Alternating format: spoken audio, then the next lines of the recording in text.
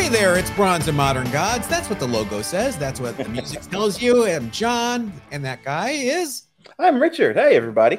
How's everybody doing? We are on Facebook and Instagram at Bronze and Modern Gods. We're also on the worldwide interwebs at bronzeandmoderngods.com.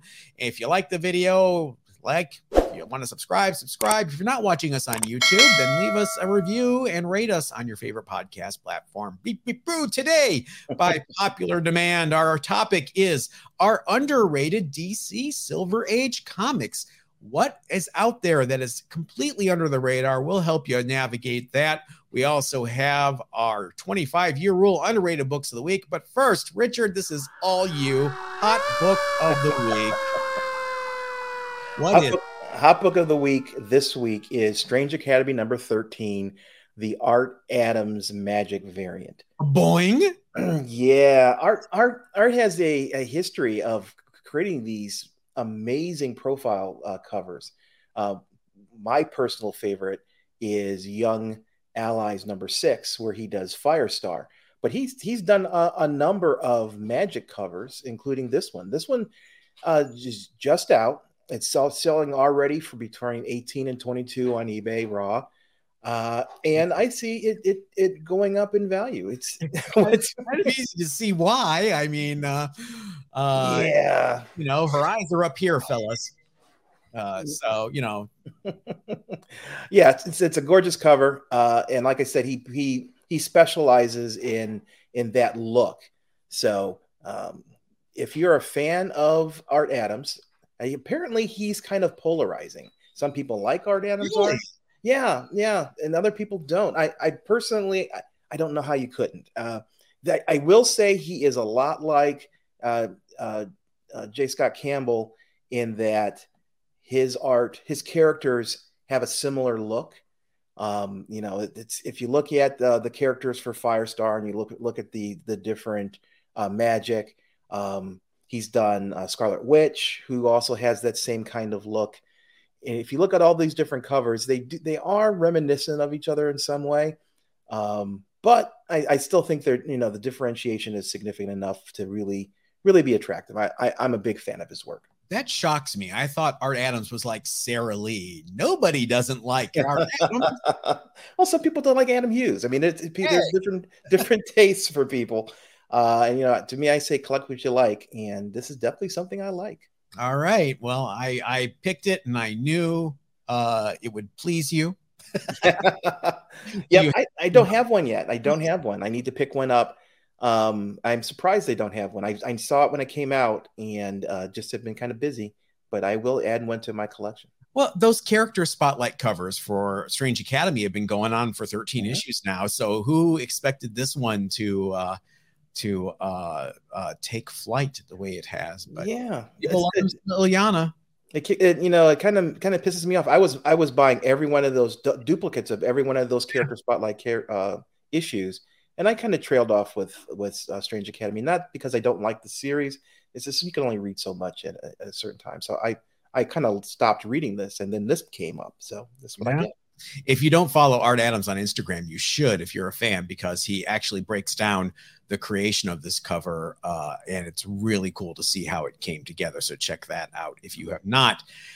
Now it is time for our main topic. A few of you have suggested this, and we finally listened to you. So here you go. It is our favorite underrated DC Silver Age comics. What is out there that has not been scooped up and gone through the stratosphere yet? You can still get in fairly cheap. We're going to help you with a few of our suggestions. Richard, what's your first one? My first one is Showcase number 23, not number 22, which is the first appearance of Hal Jordan, the Green Lantern, but 23, the second appearance. And I think this is a trend you'll see, at least in my picks, but just in the industry in general, when the first appearance starts to be priced out of mere mortals, and that is definitely the case for Showcase number 22. People start looking at the second appearance as a pickup and a way of acquiring that character. So now I'm not saying this thing is cheap. This is still a Silver Age key. It's still from the late 50s, so it's not cheap, especially in high grades, but it's definitely more affordable than Showcase 22. It's got beautiful Gil Kane art. the GPA on this book is the 9.4 is the highest on GPA. As a matter of fact, there's only one 9.4. There are 373 other graded books. The I'm not going to talk about the 9.4 sale because the last one was like 2013, so it's really irrelevant. The 7.0 is about $1,600 right now, and a 6.0 is $600. Those are both sales from this year, and you can see that the price is still affordable. I mean, affordable, right? Yeah. I see the second appearances are really starting to move up, and so this is a good call because I mean, even things like Star Wars #2 is going up, which people forget is actually the first comic book appearance of Obi-Wan. Yeah, that's really getting real heat behind it right now. Yeah, but the second appearance of Hal Jordan in comics, Green Lantern, Silver Age Green Lantern, why not? That, and it's still affordable in the upper mid grades. So good choice. My first choice is also a showcase issue, a little earlier, showcase #6, the first appearance of the Challengers of the Unknown by Jack the King Kirby. Now, Richard, I'm going to tell you a little bit about this story. 4 people are on a flight that crashes. They all survive and they vow to stick together to solve mysteries and help mankind. Does this sound familiar? A little bit. And what year did this come out? 1957. These four characters are fantastic. I would say they're very close to a Fantastic Four in terms of prototypes. When you consider this, as I do, is almost a dry run for the Fantastic Four, the prices on this book are insanely low, especially when you consider it came out just 2 issues after the premiere of the Silver Age Flash in showcase #4, which goes for hundreds of thousands of dollars. Right. There are the highest graded versions of this book. There are 3 9.0s on the CGC census. Those are the highest graded. The most recent high grade sale was for an 8.5 last year for $4,680, which, you know, an 8.5 for an Avengers 4 is $8,000. So it's about half that. And it's just, you know, the Challengers, always a little bit of a B-level group. They don't even have an ongoing series right now. Revivals here and there, just never stuck. But it's Jack Kirby. It's Silver Age DC. It's a first appearance. Come on, people. Get with it. Is there Hard to See Lass and Stretch Man? They have real superhero names like Ace, Rocky, Professor. So, you know, these are manly men. Okay. Challengers. All right. What's your next book? My next book is a not surprising, a Legion of Superheroes book. That's Superman 147, the first appearance of the Legion of Supervillains, not superheroes. And this is an interesting book. It's got the cover as an homage to Adventure Comics #247, which is the first appearance of the Legion. You got, instead of the original characters, you've got Cosmic King, Lightning Lord, and Saturn Queen. Why didn't they just change the names of that? Those are better names than. Those are kind of better names. You know? I think so. Girl. I like Lightning Lord. I mean, yeah. Okay, go ahead. Sorry. Yeah. So, you know, it all came about because, you know, Lex Luthor was in prison and he got the ability to work on the repair shop. And somehow in the repair shop in the 1960s, he manages to build a portal. And out of the portal, we get the Legion of Supervillains. So necessity is the mother of invention. I guess so. These guys ended up being an ongoing team. According to the DC Wiki, 48 appearances of this team pre 0 hour, which is pretty significant. So, you know, to me, it's a team that has legs. It's changed after 0 hour, which was kind of the change of the timeline. But in terms of this book, there are 2 9.6s on the census, and the sales of the 9.6s are ancient as well. So I don't think they're really relevant. But just in case, it was 11,400 for this book back in 2013. 7.0s though now, the sale this past month was $220. So it's a huge range for this book. And I think there are some treasures to be had in the lower grades. 220. I mean, why not? Right? Right. It's almost like DC Silver Age is so undervalued. You guys are right. The next one I have is, I'm shocked that you did not pick this, Richard. I was waiting to see it on your list. And so I thought, well, if you're not going to do it, I am. And that is Hawkman #4, which is the first appearance of your girl, Zatanna. Mm-hmm. There have been a few movie rumors floating around about a Zatanna movie, but nothing's been announced. She is still a hugely popular character. I think the biggest detriment to this book is the cover. She's not on it. Right. She's not featured. She's not mentioned. It's, poor Hawkman getting caught by a magnet. Ooh. Whereas if she was on the cover, I think this book would probably be double, if not triple, what it sells for now. Now, having said this, a 9.6 sold in September for $20,000. So your mileage may vary when it comes to the word underrated here. My thing is the lower grades here. You can grab a 7.5 for under $1,500 still. Mm-hmm. You will not be able to do that once a movie is announced. I'm just telling you, people. Yeah, I mean, this character is, if it comes to the big screen or even the small screen, it's one of those attractive characters. She's a very attractive individual, but it's just a really cool concept for a character. For her to cast spells, she has to say the words backwards, which is really cool. So yeah, I really see this again. While it's not cheap, I do think there's huge amount of room for this book to grow in value. Let me put it in perspective. And it always kind of bums me out when I say this stuff out loud, because it makes me realize how old we are. This book is going on 60 years old. Mm-hmm. I mean, first appearance, 60 years old, 7.0 or 7.5 for under $1,500. It's kind of a slam dunk in my view. Mm-hmm. What's your next one? I see it's right in the middle of Batmania. Yeah, this is Batman number 169. This is a second appearance of the Penguin. We all know first appearances, again, are always in demand and are really hot. There's a first appearance of the Riddler, for example, in Batman 171, which is really expensive. This is a book that I think really people have just not really paid attention to. Now, I say that, and the prices on some of these books are still pretty high. In terms of if you get the 9.8s and 9.6s, but the lower grades are much, much more affordable. This is an example of people just not paying attention to DC keys, in my opinion. There's a 9.8 sale for a Pedigree book, which was $10,000, $10,800, but a 9.6 from January of this year went for $1,400. Wow, there's a hockey stick for it. Yeah, I'm assuming that 9.8 was, it got a boost because of the Pedigree. Sure, and I'm assuming it's a 9.8, but $1,400 for a 9.6 of a book of this caliber, I think, is really, really underrated.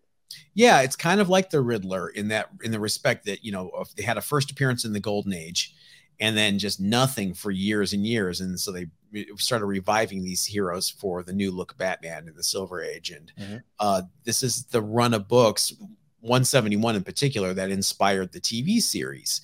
So another good reason why to pick that one up if you are a Batmaniac. All right. My last one is a John book. It's an oddball.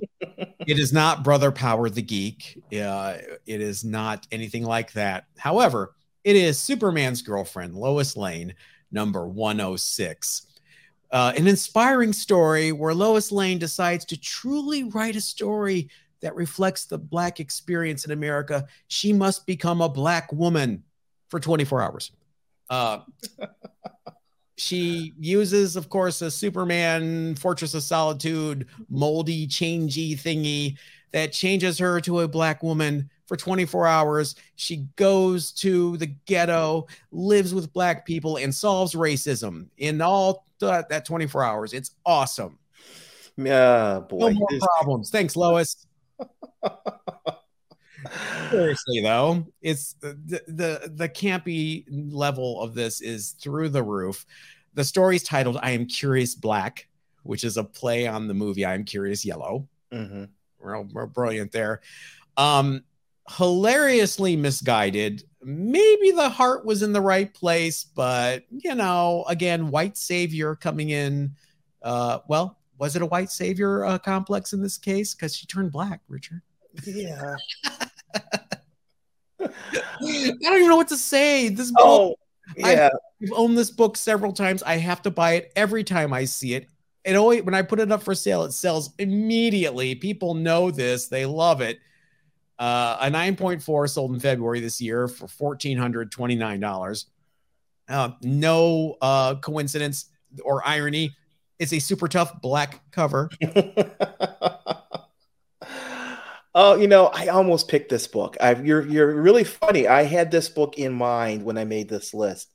How can you not? It's awesome. It is misguided is a good. I think it's in context. Like every one of these kinds of books, you got to take it in context to the time it was written, and from that aspect, and the subject matter, which is a comic book. You're right. It is hilarious. It is an interesting take on the subject. It's not a serious one though. And it has this piece of Superman legacy. It's definitely a part of the backstory that makes up Superman. So kudos on this book. I think I'm with you. If I ever come across one raw, I would buy one. I have yet to come across one. Oh man, I had a super high grade copy. I bought at Earth 2 in Sherman Oaks, California years ago. I got it slabbed. It came back a 9.4. Oh wow. Yeah, I sold it in the Big Purge. I wish I had not. Yeah, this is one of those books. If you're looking for a broad stroke approach to collecting Superman, you want to get all the different aspects. This is a good pickup. What I love about it is, obviously the comic book industry learned from this experience in this book and never did it again. Oh wait, did the Punisher turn black in the 80s? I forgot. Oh yeah, I guess we just don't learn from history, do we? I mean, learn from history. That Punisher book was a little like almost over 25 years ago. It's the 25-year rule.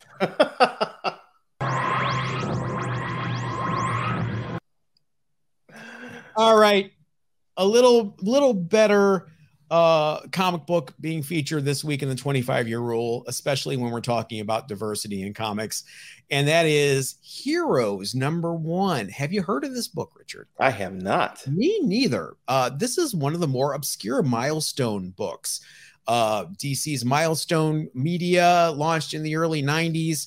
It was awesome. You had great books like Blood Syndicate by Ivan Velez Jr. and Chris Cross. You had, of course, Icon and our boy Static, of course. Mm-hmm. This book, Heroes, was near the end of Milestone's initial life. It was kind of like Proto Champions, your champions, not my champions. But it was, Static and younger heroes from the Milestone universe forming a super group. I love that there are actual characters in this book named Donner and Blitzen, and they're a lesbian couple. They're not reindeer. Okay. Awesome. This book was basically a relaunch, a more appealing relaunch of the Shadow Cabinet team. That was a team book in the Milestone universe. However, like I said, Milestone was near the end of its initial existence. And so this was quickly changed from an ongoing to a 6-issue miniseries. Yeah, never a good sign when you launch a book and then like an issue later. By the way, we meant to say it was a 6-issue miniseries. But I've never seen it. I've never seen it in the wild. I've never seen this book. I was doing some research in 1996 and I saw this and I was like, I thought I knew all the Milestone books right down to Zombie, but this one really just missed me completely. Yeah, absolutely. I've not seen this title before either. Did you ever get into any of the Milestone books when you were buying books back in the 90s? No, I did not. I actually didn't know about Static until the TV show. Really? Yeah. Wow. I used to read Blood Syndicate was my jam. That was the one I really liked. Anything Christopher Priest did. I read Zombie and a few others, but I'm glad they're kind of coming back. I haven't been impressed by the new Icon and Rocket and Static titles. I bought them. I kind of breezed through them. Yeah, I did too. And there's a nostalgia factor that I think you go towards these books no matter how good it is, it just may not live up to that memory. Well, maybe it's time to talk about books that do live up to the memory, which is books from our past, our underrated books of the week. What's yours, Richard? I see it, and I'm nodding my head in approval. Oh, you are. So you are familiar with this book? Oh, for sure. Yeah, the book is Miss Tree, Thrilling Detective Adventures #1. Anybody who grew up and was buying comic books this is 1983, so early 80s, has seen this book on the shelf.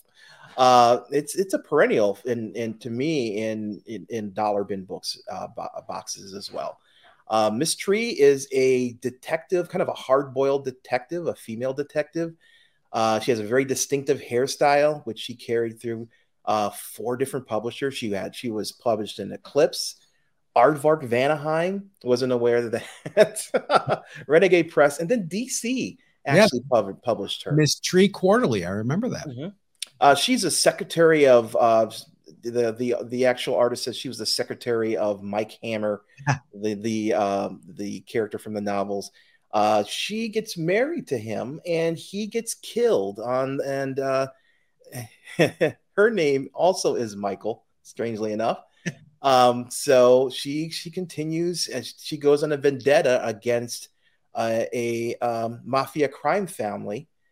Kind of sounds like The Punisher a bit, doesn't it? A bit. Written by Max Allan Collins, who wrote Dick Tracy for years and wrote a lot of hard-boiled detective novels. Yeah, it's great. It's great. I also, doing research on it, Frank Miller was one of the writers on this. Really? And he's also given artist credit too. I wonder if he did a pinup or something, or a little short story, because this was really Max Allan Collins and Terry Beatty's baby. And it was great. It was really divisive in fandom. If you read old comics journals, you'll see they were not fans of Terry Beatty's art, and they were just vicious to him. And he would write into their letters pages calling them basically jerks. And it's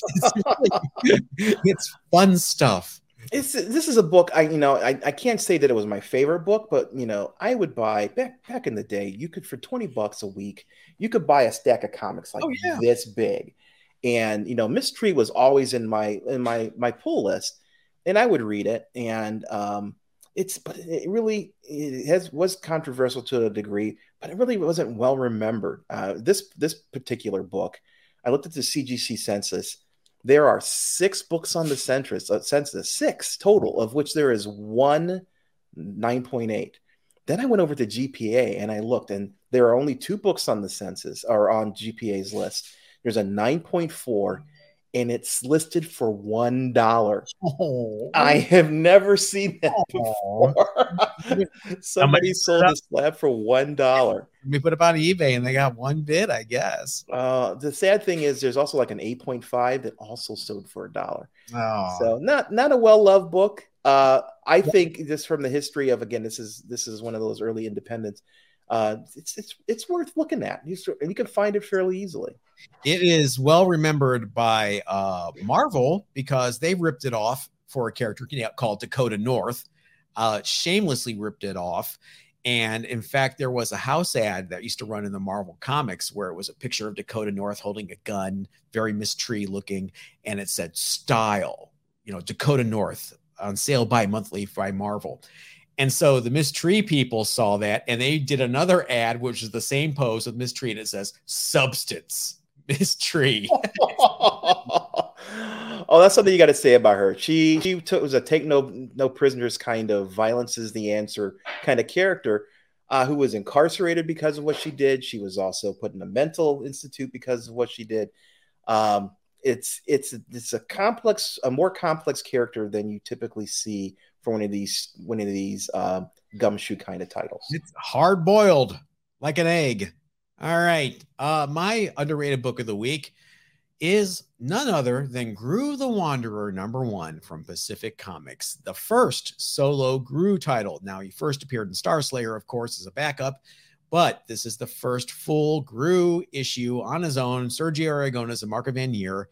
I don't know if you saw the news this week. A Gru animated movie and or series, we don't know yet, has been announced-ish. Basically, somebody has the rights and they're shopping them around right now The last sale of a 9.8 of this book was just this month for $525. Now, that has shot up from the 12-month average of $161. So someone's excited about the movie announcement. There are 127 9.8s on the CGC census. I'm here to tell you guys, do not sleep on Gru. I'll tell you this from my experience managing a comic shop back in the day. This book has a huge fan base that extends far beyond the typical comic book nerds. I had several what I called civilians who used to come into the comic shop only to buy Gru and Conan. Those are the only two books they bought. They would come in and they don't want to start a file. They don't want to start a hold service. I just want a copy of Gru and a copy of Conan every month, please. Month in, month out. So when Gru hits the small screen or the silver screen or whatever's going to happen, I think you're really going to be glad that you leaned into Gru now. Yeah, I'm a huge fan of Gru. It's another one of those books that I bought back in the day as part of my pull list. I have to say, it's at the time I wasn't as big of a Gru and Usagi kind of vied in my head in terms of characters, and Usagi almost always won in that battle. But no, you have Stan Sakai doing work on both books, right? And I think Gru is more tongue in cheek. And you have to appreciate the sense of humor, and that I think that's why I kind of gravitated to Usagi instead. But you're right, Stan did work for both titles, which is awesome. Don't forget about the first appearance of Shaka, the first appearance of Roberto, his dog. There's lots of keys in these Gru runs. And they're kind of still bopping around in dollar bin boxes. You can scoop them up. So check out Gru. That is going to do it for this week, or at least for the Monday episode. Richard, where can they find us? What can they do? Well, they can go to Instagram and Facebook and go to Bronze and Modern Gods, or they can go to the website that John has graciously provided and go to bronzeandmoderngods.com. All right. We will see you guys later in the week. Have a good one. Yeah, everybody stay safe.